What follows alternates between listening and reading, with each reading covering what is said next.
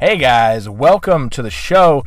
It is Fact Fridays on Acknowledge Dogs. That's where we are going to talk about some deep facts. We're going to dispel some myths and help you guys get your brain right about your dog. Let's jump into it.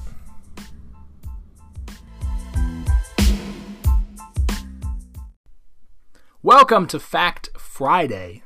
Okay, today we're talking about one of the biggest facts in modern dog training is enrichment. Okay, enrichment is doing things or having activities in place so that your dog can have mental and physical stimulation without having to go for hikes or other things, which can be considered enrichment. Okay, but what we're talking about today is enrichment activities, where you can set things up, you can have your dog do it, and you can go do other things in life that you have to do because you're a busy individual and dog training takes a lot of time. And so if we can break up these chunks into smaller sections throughout life, we're not spending hours and hours a day trying to fix a problem, right? What usually happens, okay, this is a slight little tangent, right? Let's say you're doing laundry. You could do laundry twice a week, small loads, twice a week. Maybe washing takes 20 minutes, drying takes a half hour. That's 1 hour twice a week. That's 2 hours. Or, okay, or you can do it, many individuals I know, is they make a day out of doing their laundry every 2.5 weeks. It's a whole day. It's a whole ordeal, right? Because first off, you got to shove all of your laundry into 3 baskets. You got to put them into the car. You got to go to the laundromat, or you have it in your own house. You cram as much as you can into 3 different washers, and you try to do them all at the same time. So let's say you do them all at the same time, but you got bigger loads, so now it's going to take 45 minutes to wash. Okay, let's just round. We'll say an hour, because you're probably going to forget about it, and then you're going to have to go do it again, right? That oftentimes happens. You get stuck doing something else, so now a 45-minute wash becomes an hour wash. Now we're taking time to transfer all of that to different dryers. And if you have multiple loads and you only have 1 washer and dryer, this is going to take so much longer. Okay, but let's say you went to the laundromat, because that's what I do. I support my local businesses. I go to my laundromat. So I put in 3 dryers, and these all take an hour, because they're bigger dryers, because I have a lot more clothes. So now we got an hour plus another hour. Okay, that's still 2 hours, but now you got to fold all of those clothes, and because you have so many clothes, let's take another hour and a half. Not to consider that you had to transport, move everything, just go over the top over everything. So let's say it takes you 4 to 5 hours to do your laundry. 4 to 5 hours to do your laundry when you could have just spent 2 hours. Now, sure, you could pile that up. Now, because I said 2 weeks, okay? So 2 weeks, 2 hours a week comes down to, I don't know why I'm blanking, 2 hours a week, 4 hours.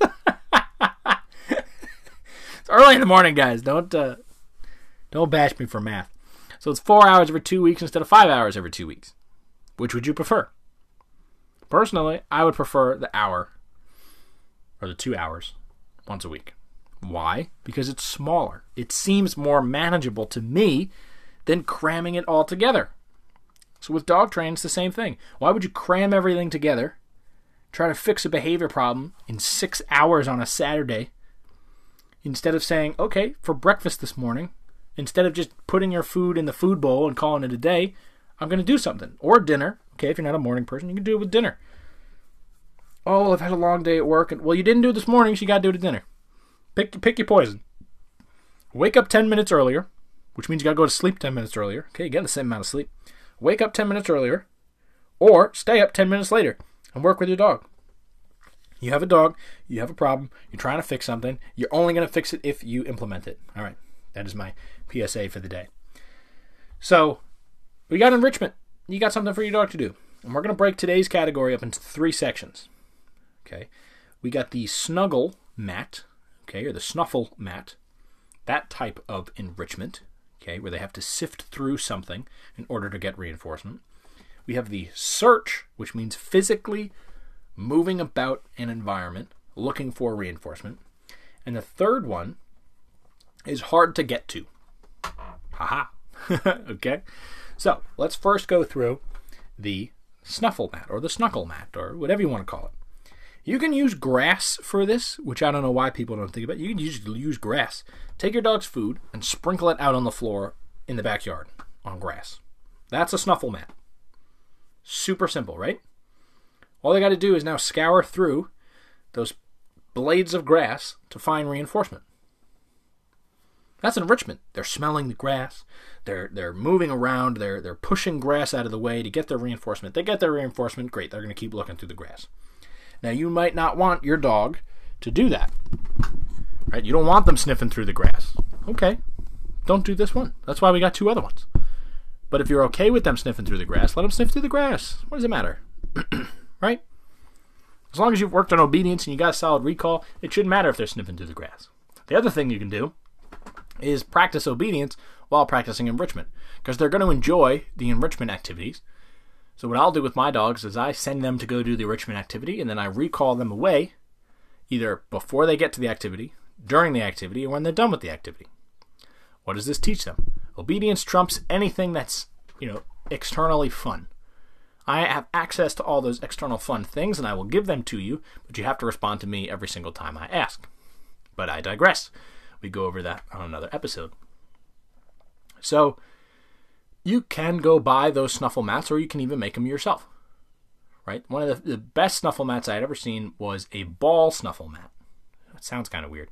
It was a ball, it was like a cage, and you put the treats in the cage, and then it had the snuffle parts on the outside. Just those little fabric phalanges, those fabric fingers coming out. And it intrigued the dog enough to push it around, and then treats would just fall out of it. And it was great. Okay, you could do that. You could just get one of those, like shower mats. Yeah, the shower mats. When you step out of the shower, excuse me. When you step out of the shower and you land on a shower mat that's all fuzzy, you get one of those. You could go to Target and get one of those college dorm blankets that have all the fuzz all over it. I don't know why anyone would want that in their college dorm. It's never something I've ever wanted.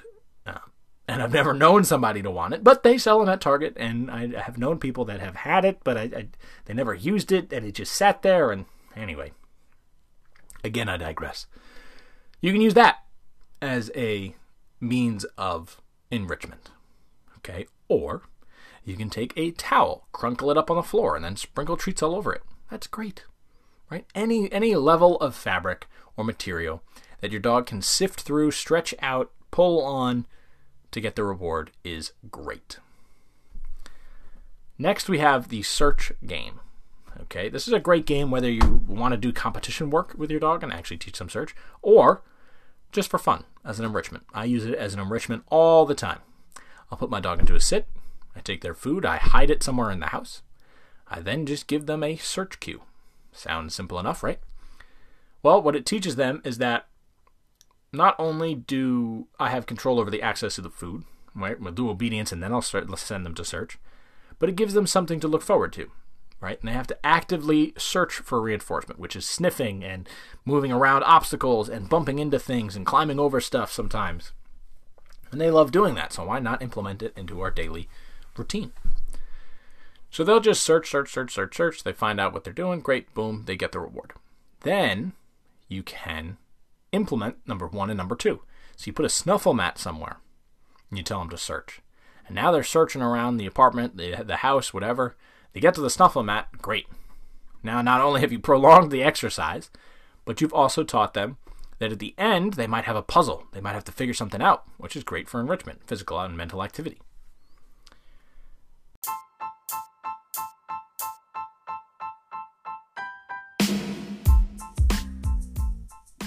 Hey guys, I just want to take a moment to thank today's sponsor. The sponsor for today's episode is Anchor. If you haven't heard about Anchor, it's the easiest way to make a podcast. First of all, it's free, and there's creation tools that allow you to record and edit your podcast right from your phone or computer. Anchor will even distribute your podcast for you, so it can be heard on Spotify, Apple Podcasts, and many more. You can make money from your podcast with no minimum listenership, and it's everything you need to make a podcast in one place. That's where this podcast was made, and maybe that'll be where your podcast will be made. Download the free Anchor app or go to Anchor FM to get started.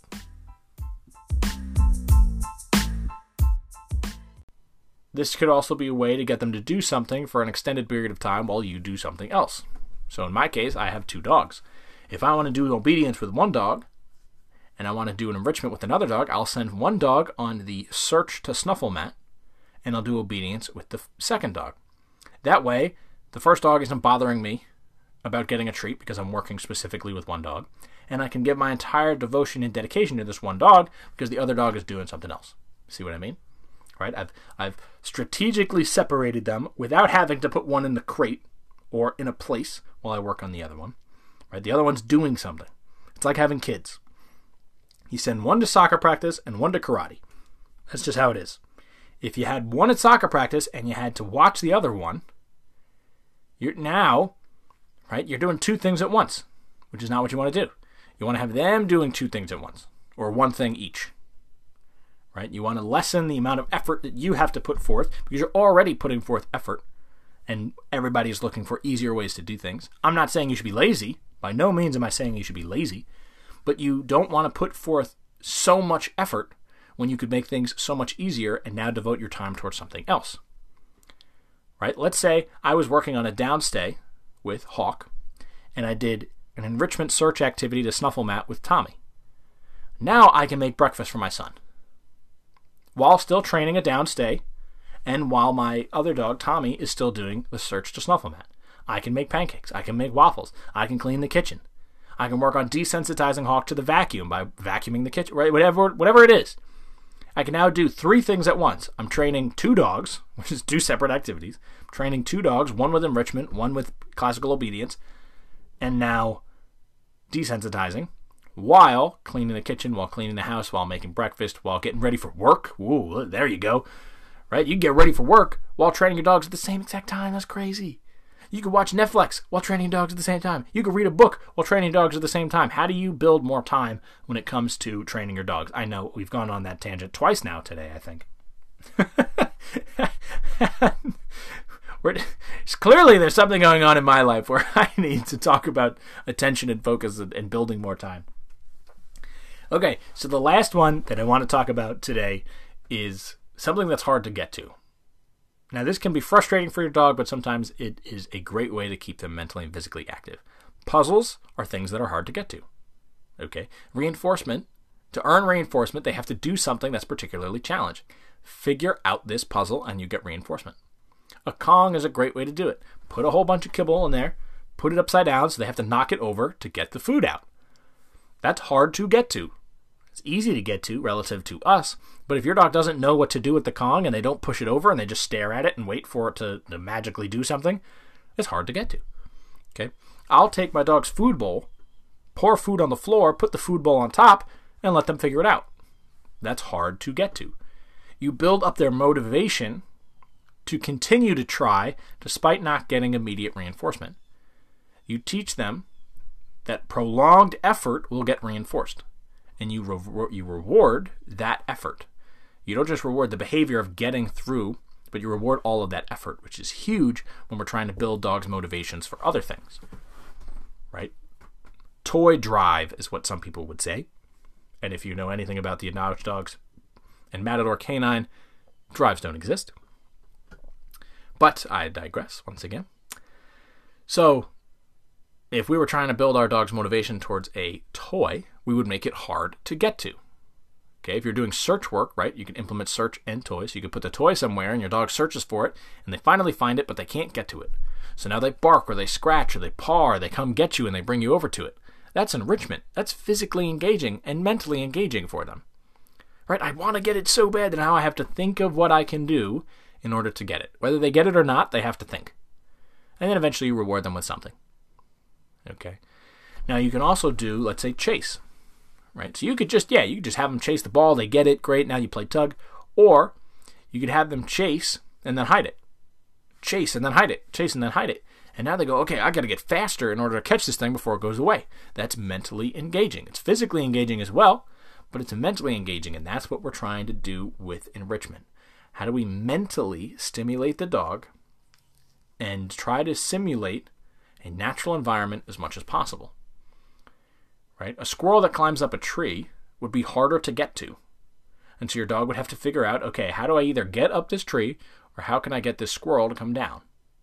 Or how can I get better at hunting to the point where I don't have to chase the squirrel up the tree? Right? How can I get better at hunting so I don't have to chase the squirrel up the tree, but rather I can catch the squirrel before they get up the tree. Right? So that creates the dog to think, to have to figure out in advance or during on how to solve a problem. So those are our three. You got your snuffle mat. You got something that your dog has to sift through, which could be grass, which could be a blanket. You can even take a blanket, lay it out, put treats on it, and roll it up. That's a big one. Now they got to unroll it or turn it on its side and thrash. Then we have a search exercise, search game, which is great for confidence in any new environment. And if your dog knows the game, you can do it in all these different places. Right? You can do it at the park. You can do it at a parking lot. You can do it at a playground, which is huge. Okay, if your playground allows dogs, some don't. You can do it at a friend's house. You can do it at your house, your grandma's house, your grandpa's house, your other friend's house, your neighbor's house, right? Anywhere that you can bring your dog, you should do this exercise. It teaches them to explore and search around without getting in trouble. Okay. It teaches them that there's fun games to be had everywhere and they shouldn't be nervous about things. And it builds their confidence. I used to use it in a car. My first dog didn't like the car, and so we played the search game in the car, and it taught her the car is this place of enjoyment. I should be looking forward to the car. Right? But if every time I put her in the car, I brought her to the vet, and she didn't like the vet, she's going to hate the car. That's just what's going to happen. So we have to implement something to change her mind about that. And then finally, we have hard to get to. How hard are you going to make the exercise for your dog? Well, it depends on your dog. Right? You don't want to make an exercise too easy, because then it's not hard to get to. It's not mentally stimulating. I had a puzzle that I gave to two of my dogs, and they loved it. It was great for them. It was challenging. Gave it to my third dog, Hawk. He just threw it against the wall. It broke open. Super simple. Now he likes to smack things because he figured that was a way to get reinforcement. So that's not challenging to him. I need to get something more challenging. And I've debated getting those. They look like trays, and they have to move the slider piece, and that's where the treat is. And I've debated getting that because I know he's just going to pick it up and throw it. I don't want to put the money and the effort into it and have him ruin it. I got him a ball recently with holes in it, and the treats will come out the holes. But again, you got to find what's mentally and physically challenging for your dog at a level that works for them. It keeps them successful, builds their confidence. Okay, if you're not going to do that, then the enrichment isn't going to matter anyway.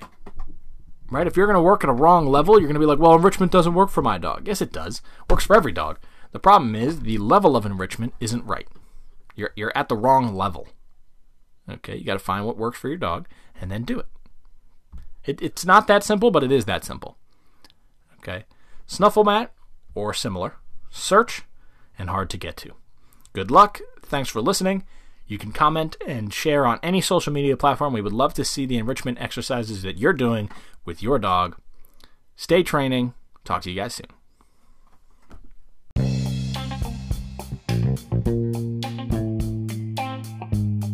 Thank you for listening to the episode. If you think family or friends would benefit from what you heard today on Acknowledge Dogs, please share it with them. You can post it on Facebook. We are also on every social media platform, so make sure you tag us, Matador Canine.